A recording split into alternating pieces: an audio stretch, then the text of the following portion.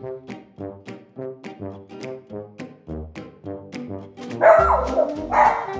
come here, buddy. You're going to be in the movies. And the person interviewing me wrote those words down, looked up from his piece of paper and said to me, "So do you think we're going to like that?" Yeah, I do what I do today, Kathy, because of a fourth grade field trip. No credit to me, just me fumbling along with what I knew at the time, and the dog being very forgiving of my mistakes. Power. It's an interesting word. So many people think that power is this external thing. It's a top-down, clamping down on people, shoving energy out sort of thing, and that's not my experience. I don't know. Maybe it's because I spend a lot of time with dogs, and when I'm working with a dog, even though I am the big dog, the way I do that isn't force. It's internal power. I don't get to be the leader of a dog by making the dog follow me. I get to be the leader that the dog is inspired to follow. If you want to see an effective presentation or personification of that, Michael Shikashio is a great example. If you're a regular here at Talk Unleashed, which if you're not, that's just silly. We'll talk about that later. Michael was one of the very first people I invited on the show. He's humble, unassuming, and he's really, really good at what he does. So what does he do? Put simply, he saves dogs' lives. He is a specialist in aggressive dog rehabilitation. He's the last house on the block for some pups. I was thrilled he agreed to come back and continue the conversation that we had started. He joined me in early November at my Unleashed Leadership Summit. And we got a chance to dig more deeply into things like adversity, compassion, and of course, his first teacher, Sarge the Collie. I'm Kathy Brooks, and this is Talk Unleashed. My next guest is someone with whom I have had the distinct pleasure of having dinner. We got to share barbecue in Austin, Texas a couple of years ago. We also had the great opportunity to speak for one of my very first episodes of Talk Unleashed. And when I asked Michael Shikashio if he would be gracious enough to join me for today's Unleashed Leadership Summit to continue that conversation that he and I had, I was just utterly delighted when he said yes. So Michael, welcome to the show. Thanks for having me. I'm super excited to be here. So when, for the uninitiated, for those who may not know who this remarkable human being is, so Michael is among the most respected voices, certainly in the United States, if not internationally, specifically around aggressive dog training work. So what does that mean? So in a lot of cases, Michael may be the last house on the block for some of these dogs that are showing deep aggression issues, whether it's to people, whether it's reactivity to other dogs, people in the house, all sorts of different scenarios. And if these behaviors don't get pulled into line, these dogs may be in some serious trouble. And so Michael, began his time. He did not start out to be a dog trainer. He started out fostering dogs. He was fostering labs. And when you foster for a while and you get good at it, they start giving you the hard ones. And through that process, Michael got to see that in seeing that these dogs needed behavioral work, they didn't just need a home, they needed help with their behavior. He began to truly dive into how to be that responsible steward for these dogs. And when we first talked, you told me a great story from your childhood about a collie named Sarge, who at one point in time gave you a really important lesson. And maybe you could relate. I'd love for us to start with that story because it really is the awareness and the learning from that is such an important message. Yeah. So I want to first give you a shout out for the really deep, thoughtful questions you've been asking everybody today. I got to pop in and out a little bit and listen to some of the interviews. It's been excellent. And your questions go above and beyond the normal interview, make me think of a little bit. So it's really wonderful. So shout out for that. So yeah, Sarge, my collie, kind of was the dog that you had as a kid. That when you're a kid, you don't know necessarily the right things to do with dogs. You unless you have somebody showing you that. So he was put up with me, and he taught me a lot about tolerance and kindness, and really just like understanding where another being, not just a human, but also a dog, can come from. And so doing things that kids do, stupid things that kids do when they're unsupervised with their dogs. He put up with a lot of the things I would do, like grabbing ears. And this is when I was maybe, I can't remember how old I was, maybe 7 or 8 or something like that. He would put up with so much and tolerate so much of what I did. And he would even let me know, though, sometimes when it was a little too much, but with just enough where he didn't get himself in trouble. And so he snapped and growled and things like that at me. But that's kind of started my journey into learning about relating to animals and dogs, and certainly what the work I'm doing today with aggression.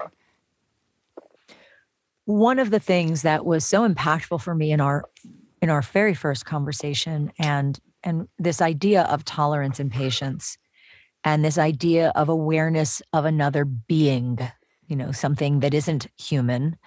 Hopefully this gets carried into our human interactions as well. But this idea of patience and tolerance and boundaries, and really respecting and honoring boundaries. One of the things I see so often, I had this with a client just this past week who has infantilized their dog and anthropomorphized their dog to such a degree that the dog has no personal space. And so the dog isn't respecting human space because they've been taught that boundary is no longer there. Talk to me a little bit about, you walk into a house, you've got a situation with a dog, you kind of suss it out, and you've got family who are maybe having some of those boundary issues. What does that conversation look like with you when you're navigating them through that new learning? Yeah, that's such a great question, because I think as humans, and when we're relating to dogs, you have all kinds of extremes. You see this all the time. I'm sure the work you do as well is where you're seeing these extremes impacting the relationship between the dog and the human. And that can go either way. Sometimes it's a lot of heavy-handed, domineering, punishing the dog for the smallest things. And sometimes it's giving the dog everything, no boundaries at all. Just the dog is, that free run of the entire house. It's kind of running the show, and so to speak. And what can happen, though, is sometimes what in the work I do that removes something called agency. So agency is choice and control in the environment. And that in itself is very important for all animals to experience, because if we are taken to either extreme of not having any choice and control, whether it's through all of the threat of punishment or what the owner is wanting that dog to do all that time, or put the dog in its place, or don't do this, don't do that, or on the other end of the extreme, you're going to get all of these things from me, but I'm not giving you a lot of choice and control in those things. So I'm going to spoil you. I'm going to give you all these things. And what that creates is an unhealthy relationship in a lot of circumstances, both for the human and the dog, but it impacts how that dog behaves in their environment, because it's not natural. We're taking away all of that choice and control. So for any being, whether it's a human, a dolphin, or dog, they need to have agency and to be able to act on their environment with their own choices, and being empowered to do that. Because if we don't, that's where aggression starts, and it can go on either end of that kind of extreme. So I say something to my clients when I'm kind of breaking down dog behavior for them, and we kind of go through how did the dog become the dog and what's the evolution of the species and yada, yada, yada. And then I say something that that always gets a raised eyebrow. And so I'm going to say it to you, especially in light of the work we do. I do not believe that there is such thing as an inherently aggressive dog, or that calling a dog aggressive is like people aren't aggressive either, but they will behave aggressively if they feel threatened, they're not well. That a dog, that I feel like this word aggression gets laid on dogs whenever they behave in a way that is aversive to a human. It snaps, it bite, it snaps at, it maybe bites, it's barking in an overtly overconfident sort of way, whether it's fear-based or not, they're kind of barking at, showing teeth, what have you. And people are like, oh, that dog's aggressive. It's like, well, no. The dog is behaving in a certain way because of a thing. But like if you call, it's like the I am statement. If I say I am and then insert whatever after, there's power. There's a power to that. So when you think about just what are your thoughts on that? Yeah, so that's exactly it. Aggression is behavior. It's not a personality trait. We as humans like to do that. We like to assign personality traits to people, and we also like to do it with animals, but it's very unfair for the animal when most of the time we as humans are creating the environment that's eliciting that behavior. And so we do things that maybe we're handling the dog in a certain way, or the dog's in pain and responds aggressively, or maybe we're going near their new bone or something that we just gave them, and we expect them to just behave in our own expectations, what we want for the behavior. That oftentimes is unnatural because aggression is a very normal behavior, and we unfortunately don't see that sometimes as humans. Aggression is normal behavior for everything from an insect, a grasshopper, all the way and up to humans and primates. And all species have used aggression or aggressive behaviors to survive, to evolve over the eons and generations, and dogs included. And so sometimes in our human constructs, what we see is what we'd want to see in our society. And coexisting with dogs, we say, oh, that dog's aggressive, or that dog's Cujo, or we give all these euphemisms when it's actually just normal behavior. When a dog growls when you go near their bone, that's normal behavior that they've evolved with. And sometimes we've asked them to do, which is the more interesting point when we start looking at it. It's like we've asked dogs to guard property or be used in protection work or to hunt for other animals. And then when we see that happen in our last 50 years of culture, suddenly, what we've asked for as humans for hundreds of years is now inappropriate. And so it's aggressive behavior. And it's unfortunate when we start assigning that label of aggression or aggressive dog to an animal that is just acting normally. And unfortunately, aggression is something that society frowns upon in most cases when we have to look at its very normal behavior. Yeah, and there's also the label that gets placed specifically, or the blame that gets placed. You probably know where I'm going with this, on specific breeds. The discussion that I have on a regular basis, people say, "Oh, well, pit bulls," and they'll kind of like whisper it. They'll say, "Well, those are," and I'll point to the 3 that I have in our day school program. One of which is, on its back with its legs splayed out, getting a belly rub. Another one of which is making itself very small to play with a dog that's half of its size. So I say, so that's not true. And then they all like to start pointing to dog bite statistics. Now, as I understand statistical data, which I'm not a data analyst by any stretch, but to have statistical data, you need a replicable data set so that data is based on information that is replicated, and dog bite scenarios are they range so vastly. Breeding, health of the animal, gender of the animal. Is it neutered? Is it, neutered or spayed? Is it not neutered or spayed? Is it in heat? Is it a female in heat? Is it traumatized? Are there children in the house? Is it in a stray? How can you even? But I'm guessing in your work, you probably hear a lot of people say, X breed, Doberman, Boxer, Bulldog, what have you. What are your thoughts on that? And the othering that happens from humans to dogs? Yeah, there's some topics in dogs when we talk about dogs that always bring up some controversy or some conflict between the humans discussing those topics. Nutrition and raw diets is one of them, and certainly breeds and what certain breeds might or might not do is another one. It's a very hot topic whenever it comes up. But we do have to step back and look with a critical lens, or a critical thought process when we're discussing these things, because there's some value in what one side says and some what the other says as well. Yes, the statistics can be skewed in any way anybody wants to make an argument. It's like cherry picking a study. You see it all the time in the dog training conversations where somebody cherry picks a study and see, I told you so because this article, this research paper says that, but they're extracting certain points or data points out of there to bolster their argument.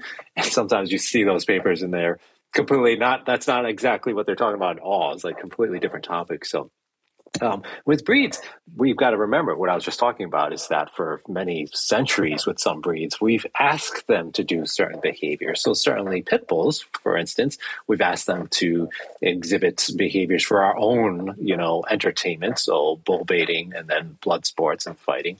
And so they have a propensity sometimes, not all dogs. It's always the individual dog. There's plenty of examples of lovely pit bulls, many, many more so than actual dogs that have dog-dog aggression, for instance.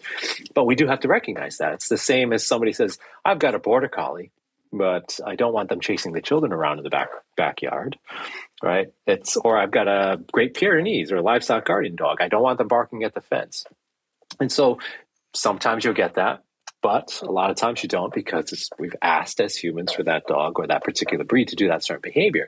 So it's always the study of one, as Dr. Susan Friedman says. You always look at the individual dog, but you do have to take into account the other parts of the equation. Are genetics involved here or are they not? And so it's a big topic that requires critical thought. And unfortunately, that doesn't happen a lot, especially when we start getting into social media wars and things like that, where people will want to completely talk about something that needs an entire book to argue in a one-line comment on Facebook or something, right?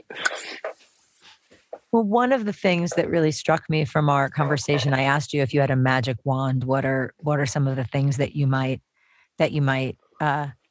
magically transform, in the pet care industry, specifically related around the education and the training component?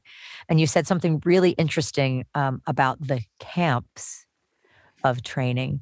I am a balanced trainer, nobody shoot me. I'm a balanced dog trainer. I am not a positive only trainer. It's just these are, choices that I made. And, you very aptly brought up that the two camps in today's world for dog training there's your balanced dog training and your positive or force-free training. You mentioned a point that really landed for me, which is when we talk about something being free of something, salt-free, fat-free, the implication is that the thing that it is free of is a bad thing. The assumption is that salt is bad for you, so a salt-free food is good. Fat is bad for you, so fat-free food is good. Although we know now that some salt is necessary. Certain levels of fat, certain kinds of fat are necessary. But that it's this othering, again, the pointing of fingers, and that if you had your way, there would be no categories. It would just be dog training, and that everybody could sit down and talk with each other and kind of find the way that things work. I would love for you to talk into that a little bit more around the philosophies of how do we, who care for people's dogs, really move the needle forward while we're so busy being the crabs in the bucket. It's a metaphor I've used a million times today, this idea that I'm going to yank you down because I don't like where you're going. Yeah, it's another nice, deep question.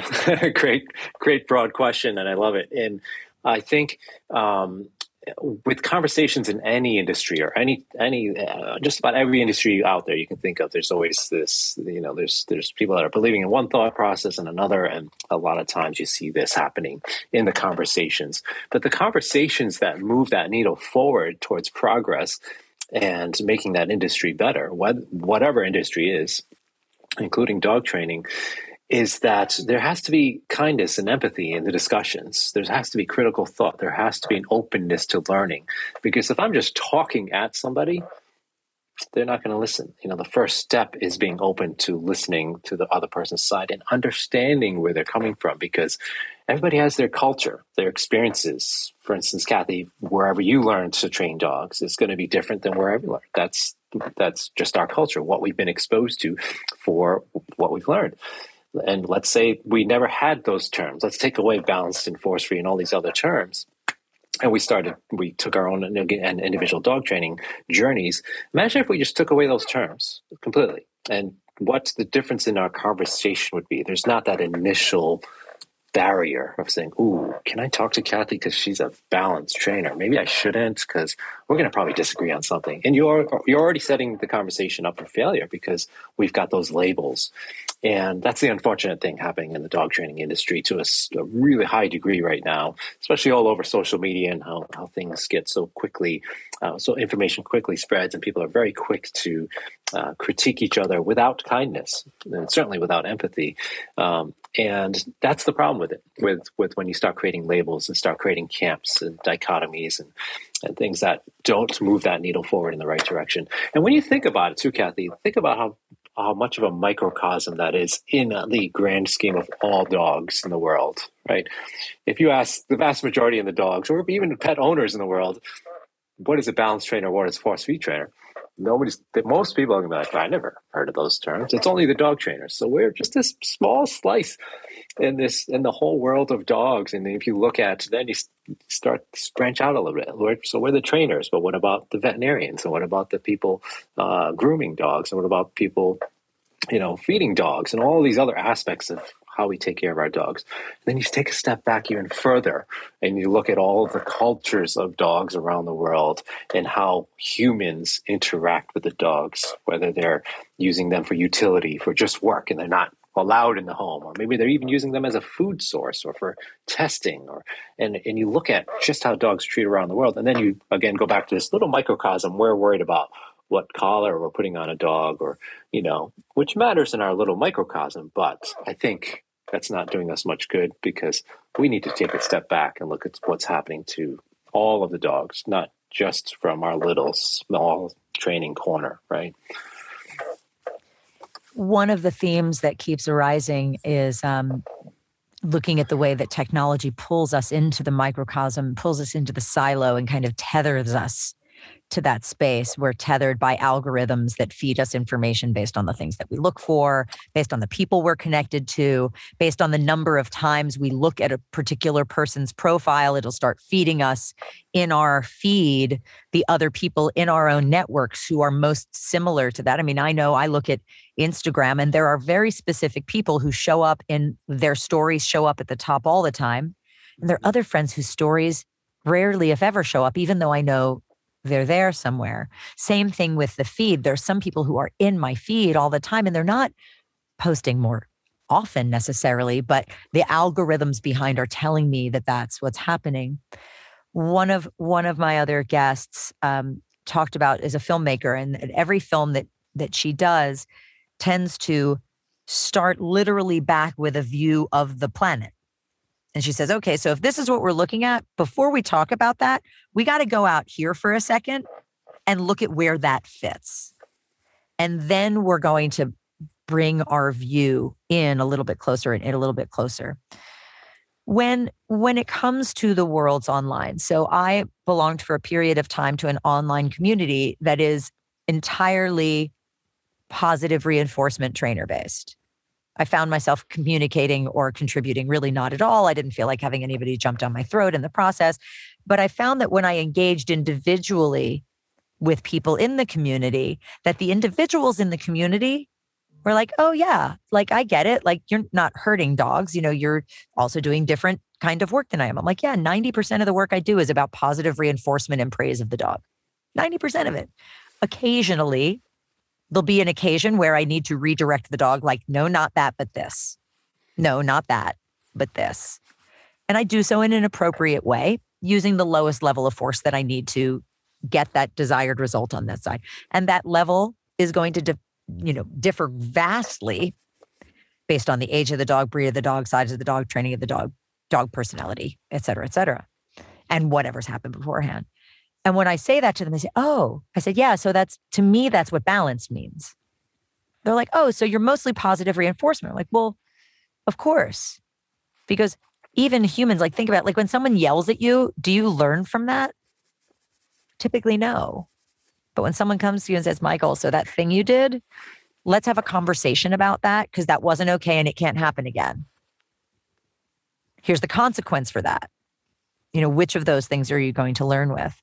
So I guess what I'm coming around to is when you think about these different communities, what can we as leaders in the community and what does leadership look like in a community that starts to break those silos down, that starts to, because if so many people, individuals in the communities actually agree with each other, yet when they are put in their collective, all of a sudden they're at odds with each other. Where do you see the opportunity for us, and what does that look like for you? Yeah, it's such a good question, and it's one that I've been thinking deeply about lately because of the influence that I have, that I've realized that I've had so much on social media with other trainers watching what I do. And there's the thing I've always strived to do in my messaging is to just show what I do, because the first thing a lot of trainers are going to do is criticize each other. It's very popular to do that, because what's going to happen is you have your own little camp and it's reinforcing, right? We all know about positive reinforcement in training. The same thing happens when we get that little like or that little heart or that little comment, like, good job. And then next thing you know, we're doing more of this. Oh, this trainer's bad because they're doing, look at what this trainer's doing bad. So instead of showcasing our own work, we're criticizing somebody else to get those likes, to get those comments. And that's the problem with social media, is that it's very easy to get reinforced for behavior that might not be conducive to opening up positive dialogue in any industry, not just dog training, but it's very, very, very, very prevalent in dog training, especially on platforms like TikTok. And so that's where I really wanted to focus on, is just setting the goal of just showing what I do. No need to criticize anybody else. And in fact, if somebody criticizes me on my thread, I thank them.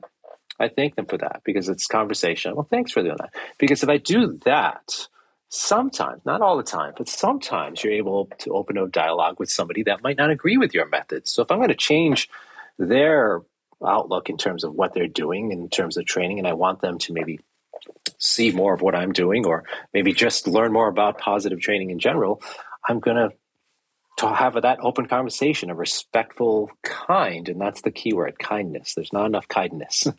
We need to have more kindness, and kindness is the key to opening up that conversation and dialogue. And when you do that, then you're going to continue to influence people. And guess what's going to happen? That's that snowball effect. It's like, oh, that works. So maybe I'll practice some of that in my own dealings on social media.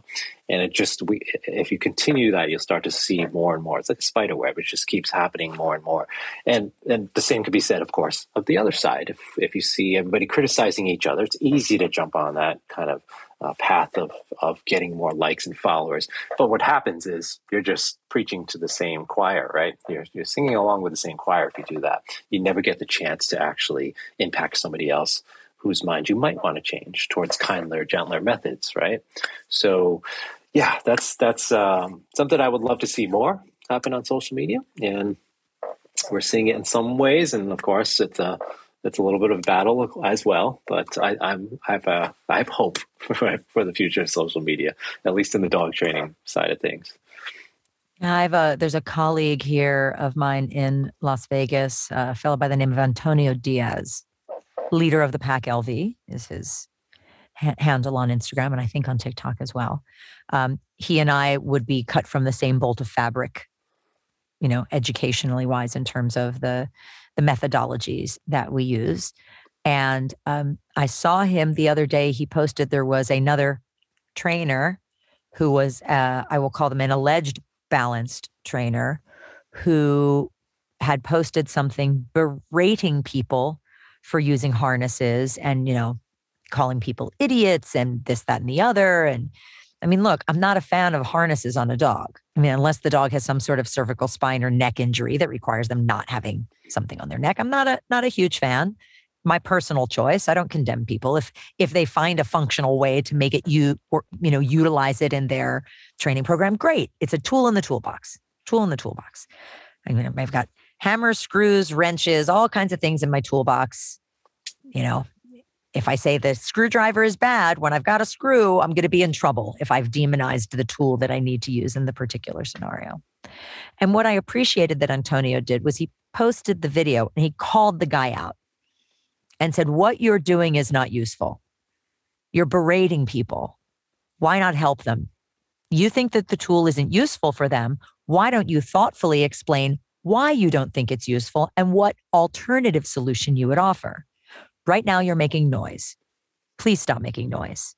He didn't say it quite like that. He said it with a bit more salt to it, because that's who he is.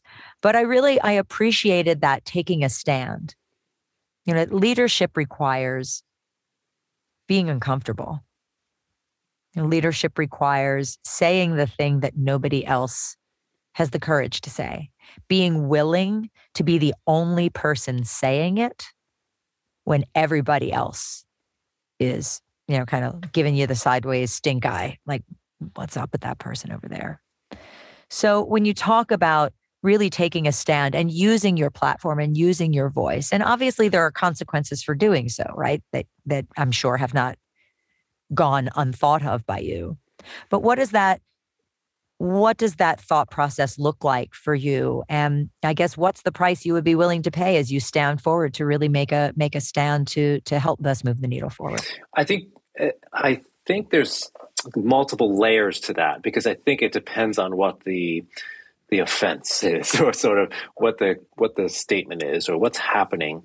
Because I'm the first one that's going to stand up if I see something that is damaging or is hurtful or is taking it beyond that point of just criticism, right? So we can all be critics at some points, and we can call somebody out on certain things as far as not being necessarily over the top in terms of being, damaging. So I'll be the first person. And I think that's important, is that when you see something, you have to say something, or else that's really not leadership, but that's also just missing the point of being a human, right? We need to be kind to each other. We need to, if we see something where somebody's being hurt, then that's an important thing, because that person needs that support. So that's the first part of that conversation. But then you also get into sort of the lesser obvious, right? When it's not like people aren't sure, is that really hurting that person or is it not?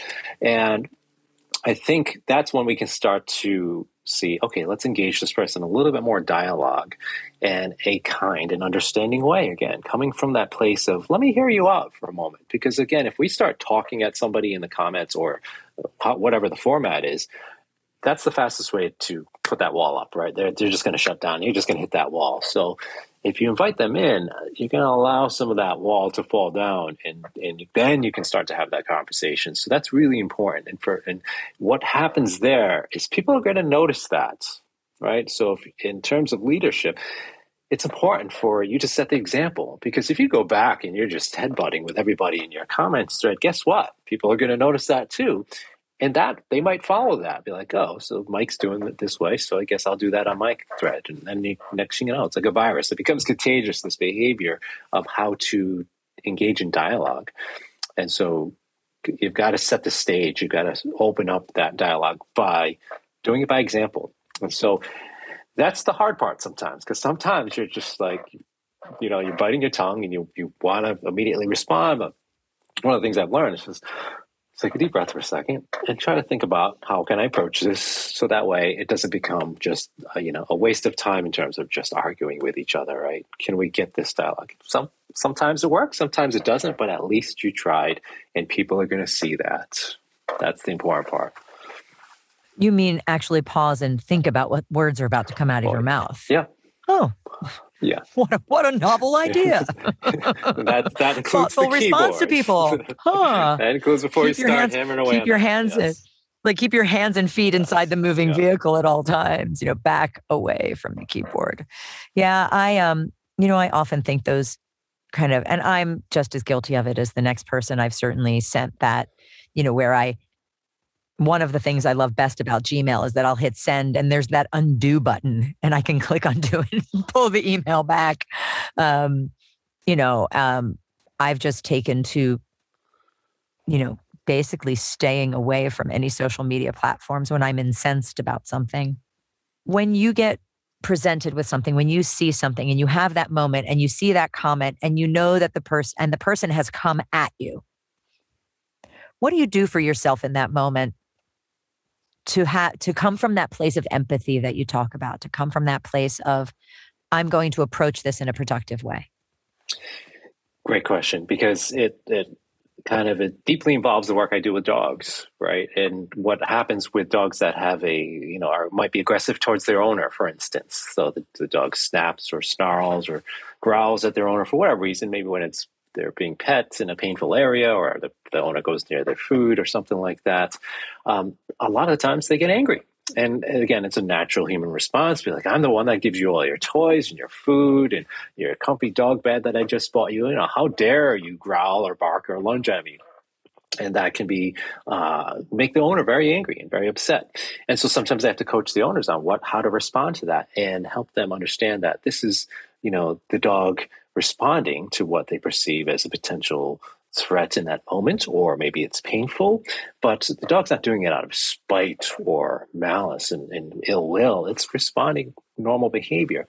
And so taking a step back as a moment to what good is my anger going to do here? Because aggression usually begets aggression. So if I go back at the dog in an aggressive way because I'm angry, what's going to happen? Not much, except for the dog might escalate its aggression. And so the same thing can happen with people. And so what can we do to help this conversation move along? What can we do to help that client navigate that is to help them take a step back, take that deep breath, take the moment of meditation, like you mentioned, or just take a moment to kind of think about how I can channel this to something more productive in a future conversation. And so we have conversations with our dogs all day long. It's not in any kind of particular language per se, but it's in the actions we do. It's in our daily routine with the dog. It's in our body language. It's in all those different ways we communicate with dogs. And so we can think, okay, how can I do this better the next time so that there isn't a need for my dog to respond aggressively? What can I do to change this conversation in the future? Is it working with the dog near the food bowl to help with the resource guarding issues? Is it to take the dog to the vet so that painful injury isn't causing a reaction? And so the same thing can be said with people. It's kind of like, if you think, Kathy, like when the whole Michael Vick situation came out, people were extremely angry. But on the other side of the coin, you have some people that, they loved Michael Vick in terms of the football fans. And so they kind of downplayed it.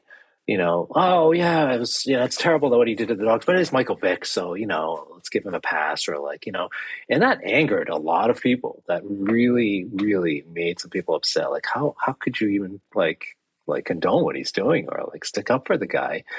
And so it brought on all these different angles of conversation. But again, the same thing comes into play. We've got to take a moment to be like, okay, how can I take a step back from this and not be so pissed off at the person that's sticking up for Michael Vick, but also help educate them about not only what happened with the Michael Vick dogs, but what's happening in a lot of corners of the country and all over the world. And what's very tragic for many dogs that a lot of people don't know about. So, again, how do you turn in that real negative, visceral, angry response we might have towards those persons into something positive in terms of educating?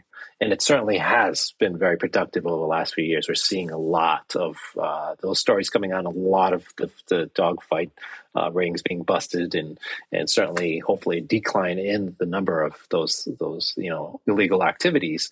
So, but because of that conversation coming after was what's most important, not right at that moment, because people were angry about it. If you had one call to action, just one call to action that you would like to give to those who listen to your message and those who are meeting you for the first time, for us to be in a society that can perhaps start coming more together, what would that be?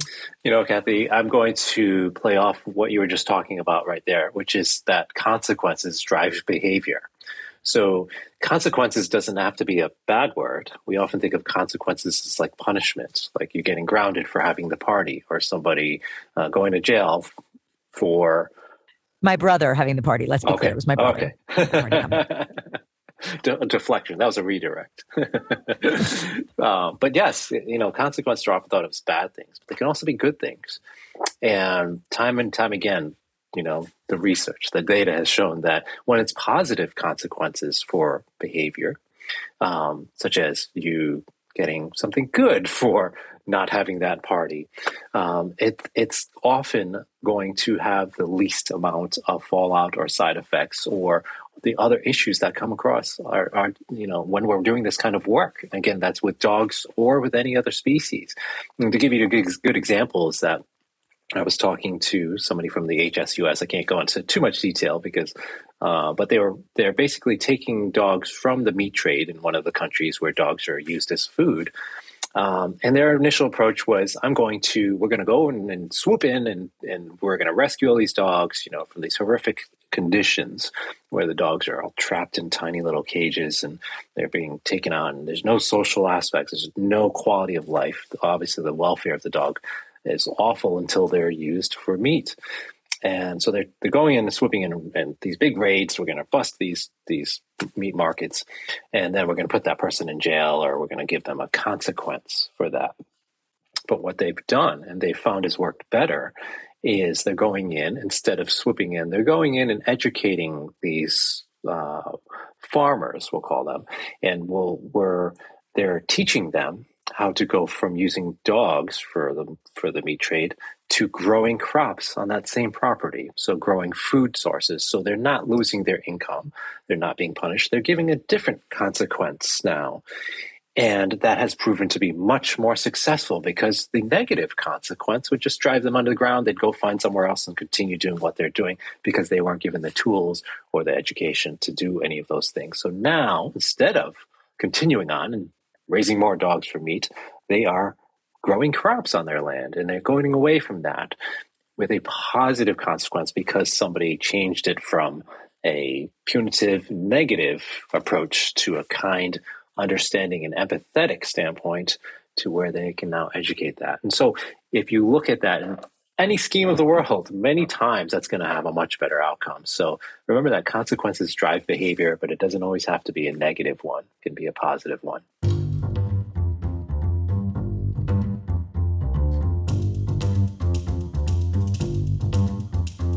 When Michael talks about compassion and empathy, it sounds so simple, doesn't it?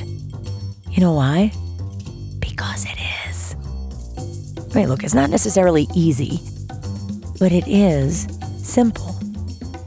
Think about it. The minute I'm able to connect with someone and see that we have more in common than not, it makes it far more difficult to other them. And if I'm not othering them, that means we're the same.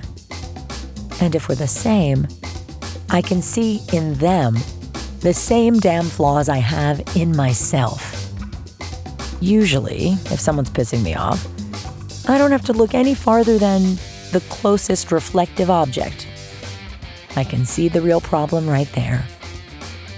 That's the bad news. It's also, thankfully, the good news. Because if I am the problem, then I'm also the solution. Fascinating, right? So how about it, people? Lighten up.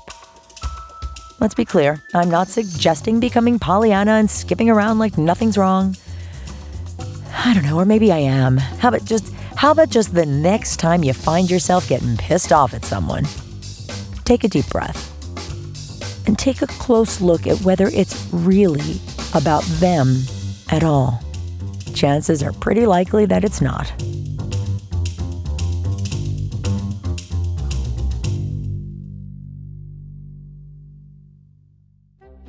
Okay, let's talk about Talk Unleashed and what lies ahead. I'm not going to tell you, not specifically, but I am going to say it's big things. Some amazing, amazing guests. Might have a few remote locations in the works as well, so you're not going to want to miss any of it. Make sure and hit subscribe. And while you're at it, tell your friends. The more the merrier. Bring them along. They'll thank you for it. I will too.